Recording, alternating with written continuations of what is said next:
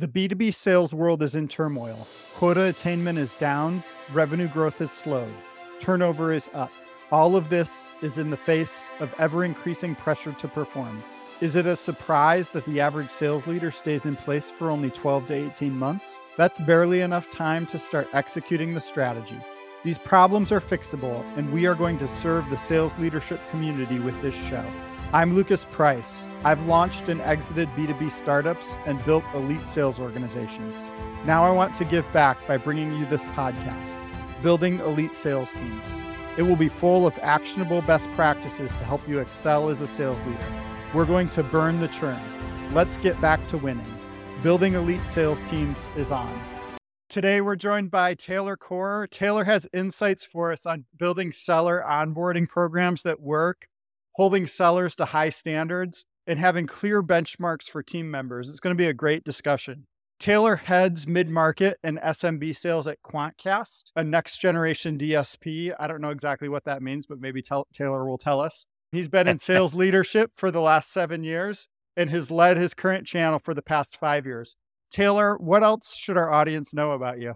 Yeah, first off, DSP is a demand-side platform, very specific to the marketing world, but we help marketers and agencies better place their ads, learn about their audiences. But yeah, like you said, I've been in sales leadership the last 7 years. I've been building and growing teams during that time, and really with a strong focus on rep development and growth and frontline manager leadership development and growth. It's been a really fun ride, and I'm excited to chat today. I mentioned onboarding. When you think of onboarding programs, how to build successful ones, what are some of the initial things that come to your mind? I guess over time with Quantcast, I've had the chance to onboard dozens and dozens, if not hundreds of reps into an SMB program where, for a lot of SMB mid-market programs, reps who are either just coming from an SDR org, maybe they're coming from out of industry, and you want to get them ramped up as quickly as possible. And so there were a lot of learnings for us, especially those first few years, and how to do that effectively. I think the biggest and most important thing to call out initially is creating a really specific, concrete onboarding program that is simple for reps to follow. Early on, reps are going to have a lot of questions. They are needing to train up on a bunch of different stuff. And the more you can remove the guesswork for them for what they should be doing week to week, what their benchmarks are, the more clearly you can spell that out, that adds some structure and some certainty for them in what is a really chaotic, fast-paced moving time for them in a new org. Make it specific and concrete, have benchmarks for them that they can really easily follow. And that just helps them get to where they need to be most quickly.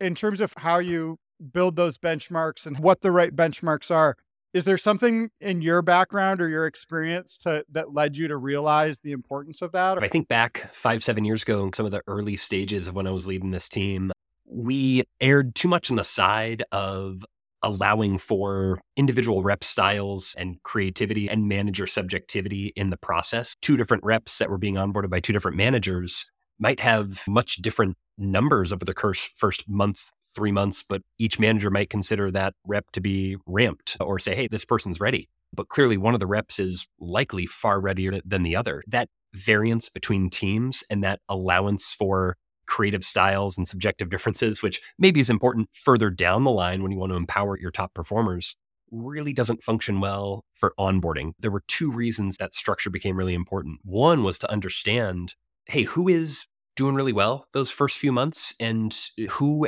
needs some extra coaching, who needs some increased guidance. And the more you can standardize that across teams, there's a common report card to say, hey, here's how we're doing. And so we noticed that we'd get to the end of that 3 months or that 6 months. And the more structure we had that was common across the teams, then we could say, hey, this person is officially ramped. It really helped add some rigor for us. The other piece is reps were asking us for more structure as well. Hey, what does good look like? Because in most sales organizations, and it depends on your sales cycle, but for us, if it's 8 to 10 weeks for that first deal, you're not going to see revenue for a while. So what is that marker for success? And even first month, you're learning the outbound motion and maybe not going to be booking that many pitches. Reps wanted to know, hey, am I doing the right stuff? Am I on track for success? Especially the good reps. They don't want to hide. They want to know, hey, do you need 12 of these things for me? Do you need 8? Do I need 100 emails here? They wanted to know the exact numbers. So more and more, it was rep driven and saying, hey, we really want to understand what good looks like so that we know we're on track to close these deals and make a paycheck in those following quarters. I think a lot of times onboarding is, especially initially, too focused on the product and not enough focused on the ICP and the persona that you're targeting. What do you think? I think it's both too focused on the product and too focused on sales tools themselves. A good example, like a sales engagement platform, like an Outreach or a Sales Loft, those are secondary to what you're saying and learning, hey, we sell to this persona. They have these challenges. Here's how we solve them. Here's how we've solved them with other customers. That's foundational for everything. If you have a rep with a really bedrock understanding of those elements, well, they can write emails. They can survive in a discovery session. They can do the pitch. They can press ahead with some of these calls. That's going to be the foundational understanding that everyone needs. But it is sometimes distracting or tempting to just focus on these sales tools and all the bells and whistles. Hey, here's all the templates we built out. If you teach a rep templates and sequences and outreach, great. They know how to now add prospects and they can organize their day, but they're really not sure why they're telling this persona, hey, we're going to solve this challenge. And if they're missing that, they're playing catch up from that point. So after kind of HR onboarding and getting the computer set up and stuff like that, would you put ideal customer profile, use cases, personas? Do you put that at the beginning of the onboarding? Or how do you think about putting the program together to emphasize the importance of those? That, along with the sales cycle and the expectations, are 1A and 1B, right? A rep should have an understanding of, hey, here's how we go to market. Here is our outbound motion alongside how they are learning about the ICP. Because one of the big things and a big learning for us, and one thing I really strongly believe in, an onboarding program should have a bias to action. This falls into the category of when you leave too much subjectivity manager to manager, or been part of other onboarding programs where there's so much emphasis on work ramp trainings and listening to pitches and doing mock pitches and learning. That's fine, but I set really strong activity standards early on. I want to push reps out of their comfort zone and get them involved in the sales cycle early. The best learnings you're going to have are live with a client or handling an objection on an email or getting in that cold call environment. I want to teach the sales cycle and how we go to market early on as well, alongside those ICP elements, so that someone can get going really quickly and get to those really valuable learnings really early. When you think about putting a program in place, and if someone out there is listening and saying, yeah, I want to have a good onboarding program and I want to get my sellers activated and selling early, starting outbound activities early, what are the things you'd tell them in terms of how they should enact that? It's a very data-driven process. Part of it is, hey, what is your deal cycle and what is your close rate? And trying to work backwards. So for us, for instance, first 3 months, there is an activity and a new business meeting expectation. That second quarter, you're going to have a smaller goal as you ramp towards a full goal after that 6 months. I want to reverse engineer that. I want to understand, hey, if our close rate is X and it roughly takes this many touch points or this much unique activity to get those new business meetings, reverse engineer that all the way back to the beginning, right? And that's something we did early on. And we really built it from, okay, for our reps, and not all of our reps, right? Because it's going to be different for someone who's been in the org for 3 years, but looking at that cohort of first year, second year reps, what are generally the numbers looking like? And that's going to change over time. It can't be a static onboarding program, but then you build it back from there and say, okay, let's say your close rate is 12% and you have an 8-week sales cycle. How many new business meetings do they have to have on the board? And then you can build in that expectation early on. And for us, yes, there's calls and emails that are an important piece of that. We want people to ramp to that level quickly, but we look at other stuff like how many unique accounts people are reaching out to, how many contacts and different accounts they're adding to sequences in outreach, for instance. What's their reply rate looking on like early on? And of course, there's qualitative elements. There's always going to be a heavy emphasis early on the coaching, but the things that are more easily controllable and more easily, I guess, targetable for a rep, the more concrete benchmarks you can give them, again, built from data, built from what's going to set them up for success, understanding your sales cycle is really important early on. I would imagine that you've probably seen any organization that is either growing or experiencing rep turnover. Like one of the biggest things that is going to affect their plan is how long it takes a rep to ramp. not only do you want your reps to succeed, you want them to start succeeding as fast as possible. Is that the right way to think about it, or are there other parts that you're thinking about as well? That's exactly it. Let's say it could be a monthly quota, it could be a quarterly, it could be an annual quota. But yeah, for any salesperson, the earlier you are getting on the board is going to be helpful. And I tell reps, if you book a pitch day one, that's great. You're not going to take that deal cycle on your own, obviously. We'll get to that point, but that's a good problem to have. If you are having a bias to activity and you start getting into uncertain waters really quickly, you've got an advantage on everyone else who didn't book their first pitch for a month or 6 weeks or didn't get into that deal cycle for a couple months. So there's always that bias to speed and action. And I'd rather reps were slightly outside of our ICP or not maybe matching up the personas and challenges right away. We're going to fix that really quickly. You can't wait for perfect, and you can't wait for somebody to have everything fully nailed down and fully understand the messaging. Even ramped reps are still tweaking with that and getting to that point. So absolutely, a bias early is going to help the reps. It's going to help the manager as well. And you're going to be in a learning environment that's real pitch versus a mock pitch. That's just going to be so much more valuable.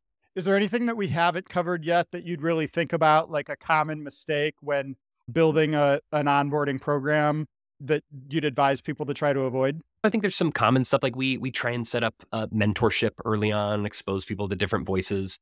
I'd say the biggest thing I have noticed is people having a bias to learning over action, wanting to do mock pitch after mock pitch, listen to more calls, sit in on more trainings. That can only take you so far, and it's really not nearly as effective as the live stuff and getting to those client conversations.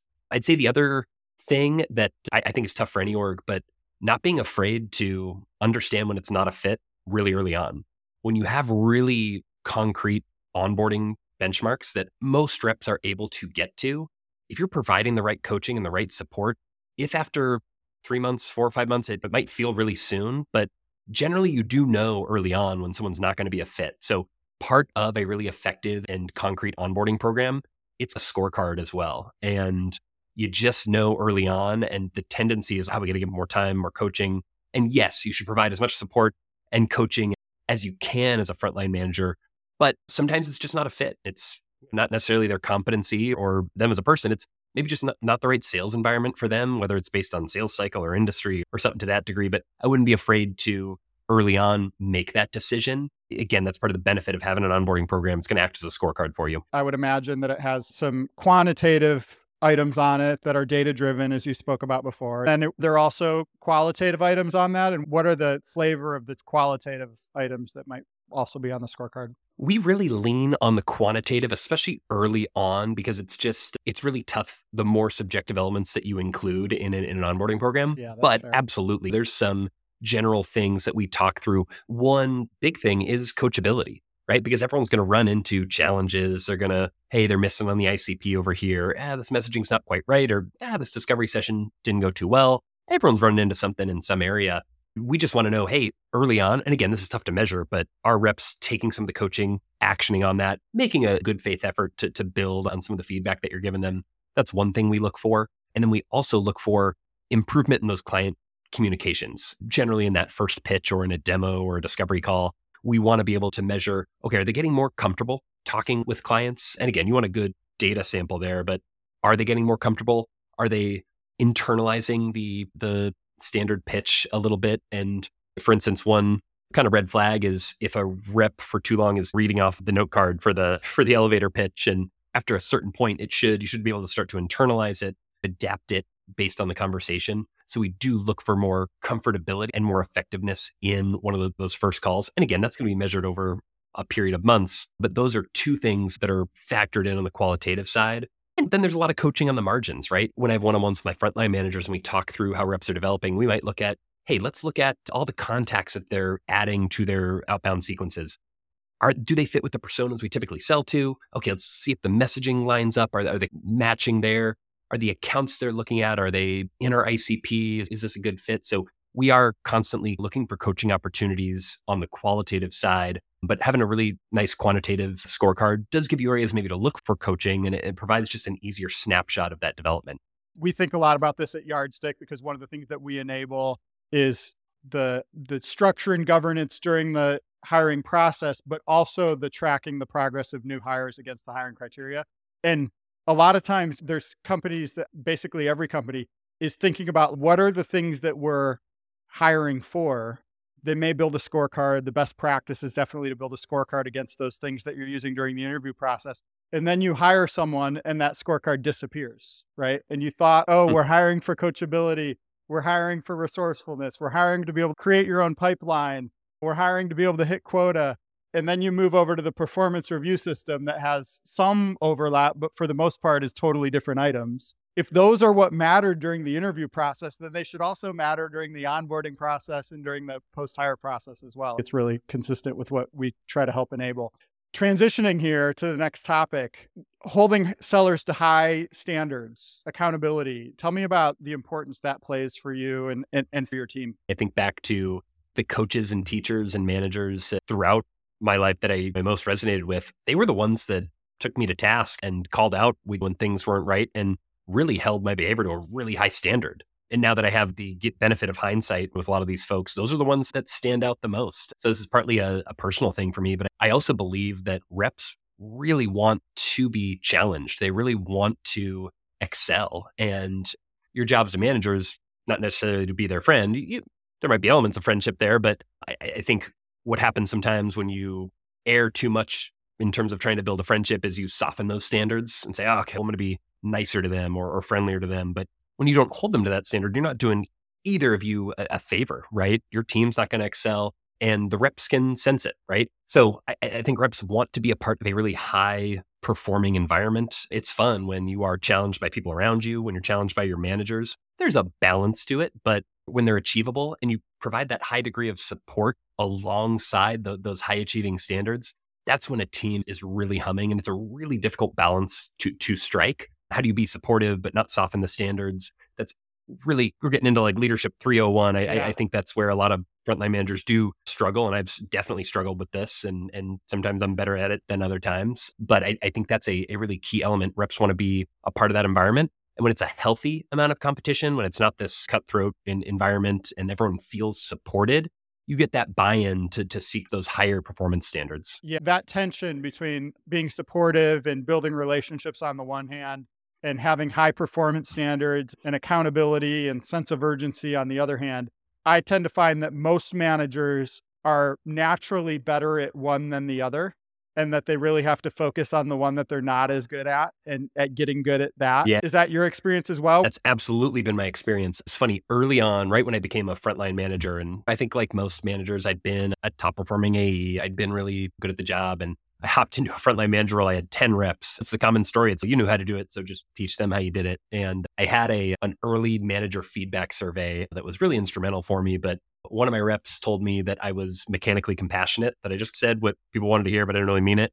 And another rep told me that it was my way or the highway. And that was just how my management style was. And they were both true. I was still really struggling to find my footing. And my approach was basically, hey, here's what we need to do. Go do it. Here's how you go do it. And not a lot of flexibility there. So I've had to do a lot of work to figure out, okay, how do I be more supportive? Not just practically supportive, because yeah, I can go help my reps prospect. I can hop in on calls with them. I can help them uncover a challenge, win a deal progress. That's that practical support. But there's also this empathetic support and this other element where you need to be a really strong connected leader with your team. That's a really hard element that I had to focus on a lot because yeah, naturally, hey, I'll go help you do the work, but that doesn't really inspire a lot of confidence in reps if all you're doing is saying, hey, I'll help you do this, but you got to do it this way. There needs to be more empathy is the strongest word I'd say. So I've done a lot of work on the emotional intelligence side to help balance out my leadership style. I'm one of those rare leaders who needed to get a lot better on both sides. I'll talk about the other side for a minute. There's a lot of highly empathetic people get promoted into leadership. The reason that they got promoted into leadership is they held themselves to really high standards, but they have trouble holding other people to those same standards, the same standards that they hold themselves to. At times, I've been one of those people who would hold myself to a really high standard and thought for some reason that it was like too much to ask someone else to be at the standard that I hold myself to. And you're doing a disservice when you don't let people know this is what it takes to get to the level that you want to get to. I think you hit it on the head. And that's why I think people on both sides of the coin struggle so much with those difficult conversations. They either come off too blunt because that's just what they know. It's, hey, here's the job, go do it. Or they are maybe too empathetic and they don't want to make someone uncomfortable by asking them to do too much or calling out their performance. And then you end up in these situations where the tough feedback only comes once a year in an annual review, which also doesn't help anybody. It's, hey, you observed this in April, but for the last 6 months, you've been seeing this. You just told me in January. You get situations like that when people withhold that feedback. It doesn't help anybody. You have a management team that reports to you. How do you think about enabling them to be good at both of these items? That's a great question. A couple things. I share my development journey and my focus areas with my whole team, and they're very aware of the stuff that I've focused on and where I've tried to grow and how my strengths and weaknesses have changed as a manager over time to allow them the freedom and space to explore that development journey as well and understand that it's going to take time for everyone to get there. And then I also really try and model with my own behavior how they might, have that relationship with their reps as well. Part of our conversations, yes, as a conversation, we got to talk about forecasts. We got to talk about deal progress, all this kind of stuff. But we do talk a lot about, okay, rep A, rep B, how are they developing? What have you tried from a coaching perspective? How can we work together on this coaching? Because sometimes it does take a couple people. Maybe it's a good cop, bad cop routine. Maybe it's talking through that conversation. Maybe it's helping them uncover coaching blind spots. There's a lot of work that goes into helping them develop that coaching muscle. And then I've got the same conversations that I have with them. I'm going to share the good and the bad. I'm going to show them a really high degree of support in their roles and demonstrate that really consistently. But yeah, it does take on a different flavor when I'm not directly having those conversations with the rep. It's more about, okay, let's talk through how you're going to approach this coaching. What kind of questions do you have? What have you tried? And really try and help them develop that skill over time. It sounds to me like what you're doing a little bit of is coaching, maybe sometimes through role playing, coaching the coach. Going into those conversations, it does help to practice those conversations before you go into them. You talk about coaching the coaches. There's just not a lot of frontline manager training out there. I know for myself as a frontline manager, it was a lot of trial and error, which had its painful moments and an uneven development curve. It's something I focused a lot on with my managers. But yeah, most enablement programs, I'd argue across tech sales, are really focused on how do we talked about onboarding earlier. Hey, how do we get that frontline or that rep onboarded? How do we constantly tweak their discovery call, introduce new products for them? There's really not as much. And sometimes there's some basic level programs at different companies, but it doesn't scratch the surface in all the challenges that, say, a sales leader is going to go through. So I really do focus a lot of time there because it is really important, has a huge impact on the rep experience. You talk about building a successful team. Retention is a huge part of building a successful team. And that frontline manager effectiveness plays a key role there. You mentioned earlier, like making sure that you have clear benchmarks for your team. Can you tell us a little bit more about what you mean by that? So there's a revenue scorecard at the end of the day, right? That everyone's going to know where they fell on the revenue piece. And again, this comes from reps just wanting to know how they are doing. If revenue is not going to show up and if results lag effort by 10, 12 weeks, what are they doing right now? And are they doing the right things that are going to get them to revenue? So it is both a, hey, where are we right now? How am I doing? And it's also a way for us to uncover coaching items for the reps. So when I think about coaching for reps for the whole sales team, it is a very data-driven process for me.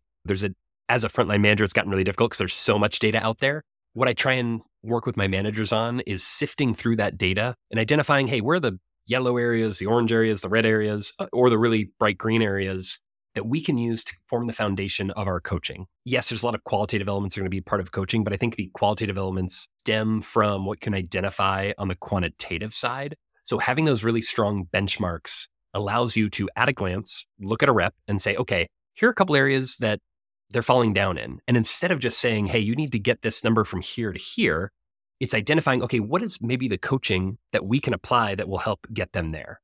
Maybe it is a sales tool thing and they're trying to get enough unique touch points out there, but they need help leveraging the sales tool effectively. Maybe their close rate from discovery to demo is not really strong and it's more so a coaching thing around, hey, how do we make that discovery call more effective? It might also be, hey, we're not talking to the right ICP accounts. So the data helps guide where you might apply that qualitative coaching and it helps uncover maybe stuff that can be a blind spot for both the manager and the rep. So a strong scorecard, because some orgs, it's just calls and emails, right? And it's really hard to identify what might be creeping beneath the surface. So it's a balance, like how much data points do you bring in before it is overwhelming? We don't want to overwhelm the reps with data, but we want to use that to pick a couple and infer some data points that might need some support from a coaching perspective.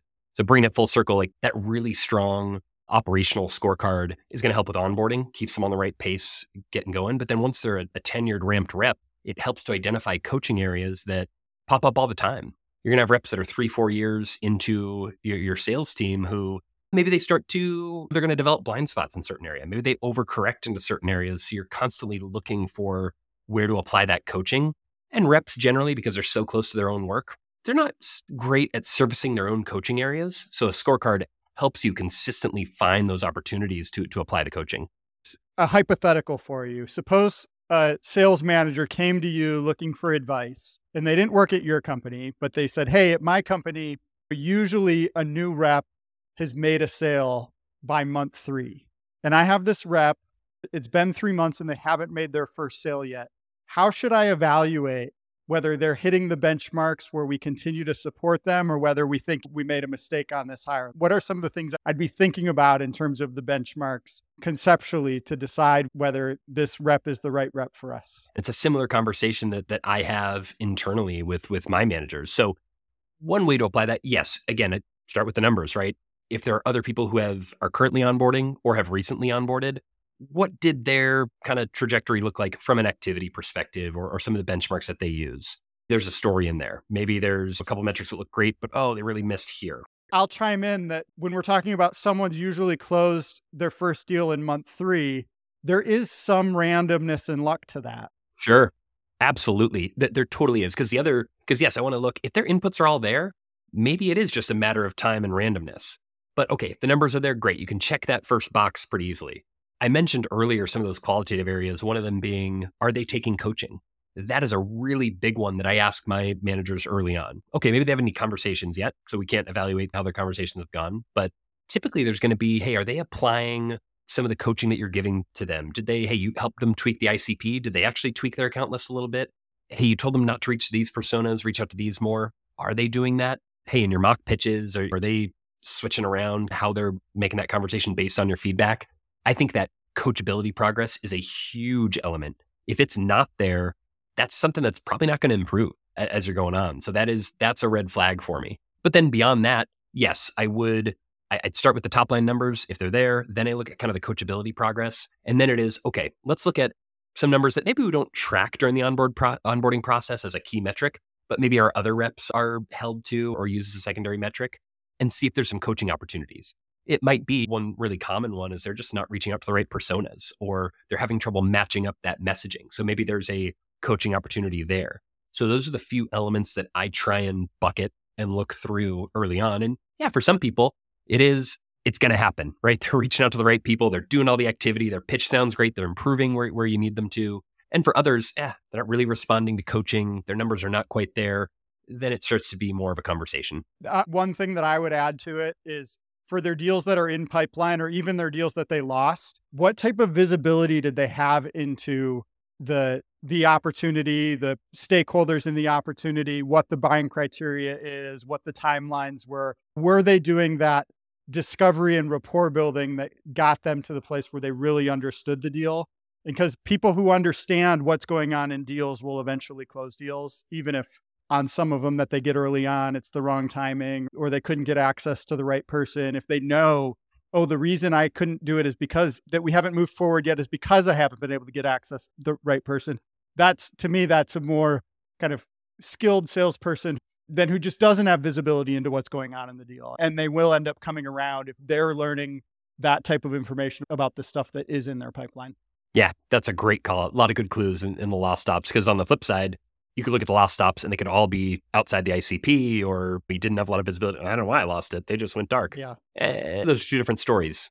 I really appreciate you spending time with us here today. Great information. Before we sign off here, tell us where we can find you online. Yeah, so I'm on LinkedIn almost every day, trying to share the good word about sales leadership and chat with people who are also passionate about the topic. So love to connect with anybody who wants to expand on this topic or others. And LinkedIn's probably the best place to find me. Great. Search for Taylor Core on LinkedIn. Thanks, Taylor. Thanks for joining us today on Building Elite Sales Teams. Please remember to give us a 5-star review. And if you want more information about Yardstick, you can find us at www.yardstick.team. You can follow me or connect with me on LinkedIn by searching for Lucas Price.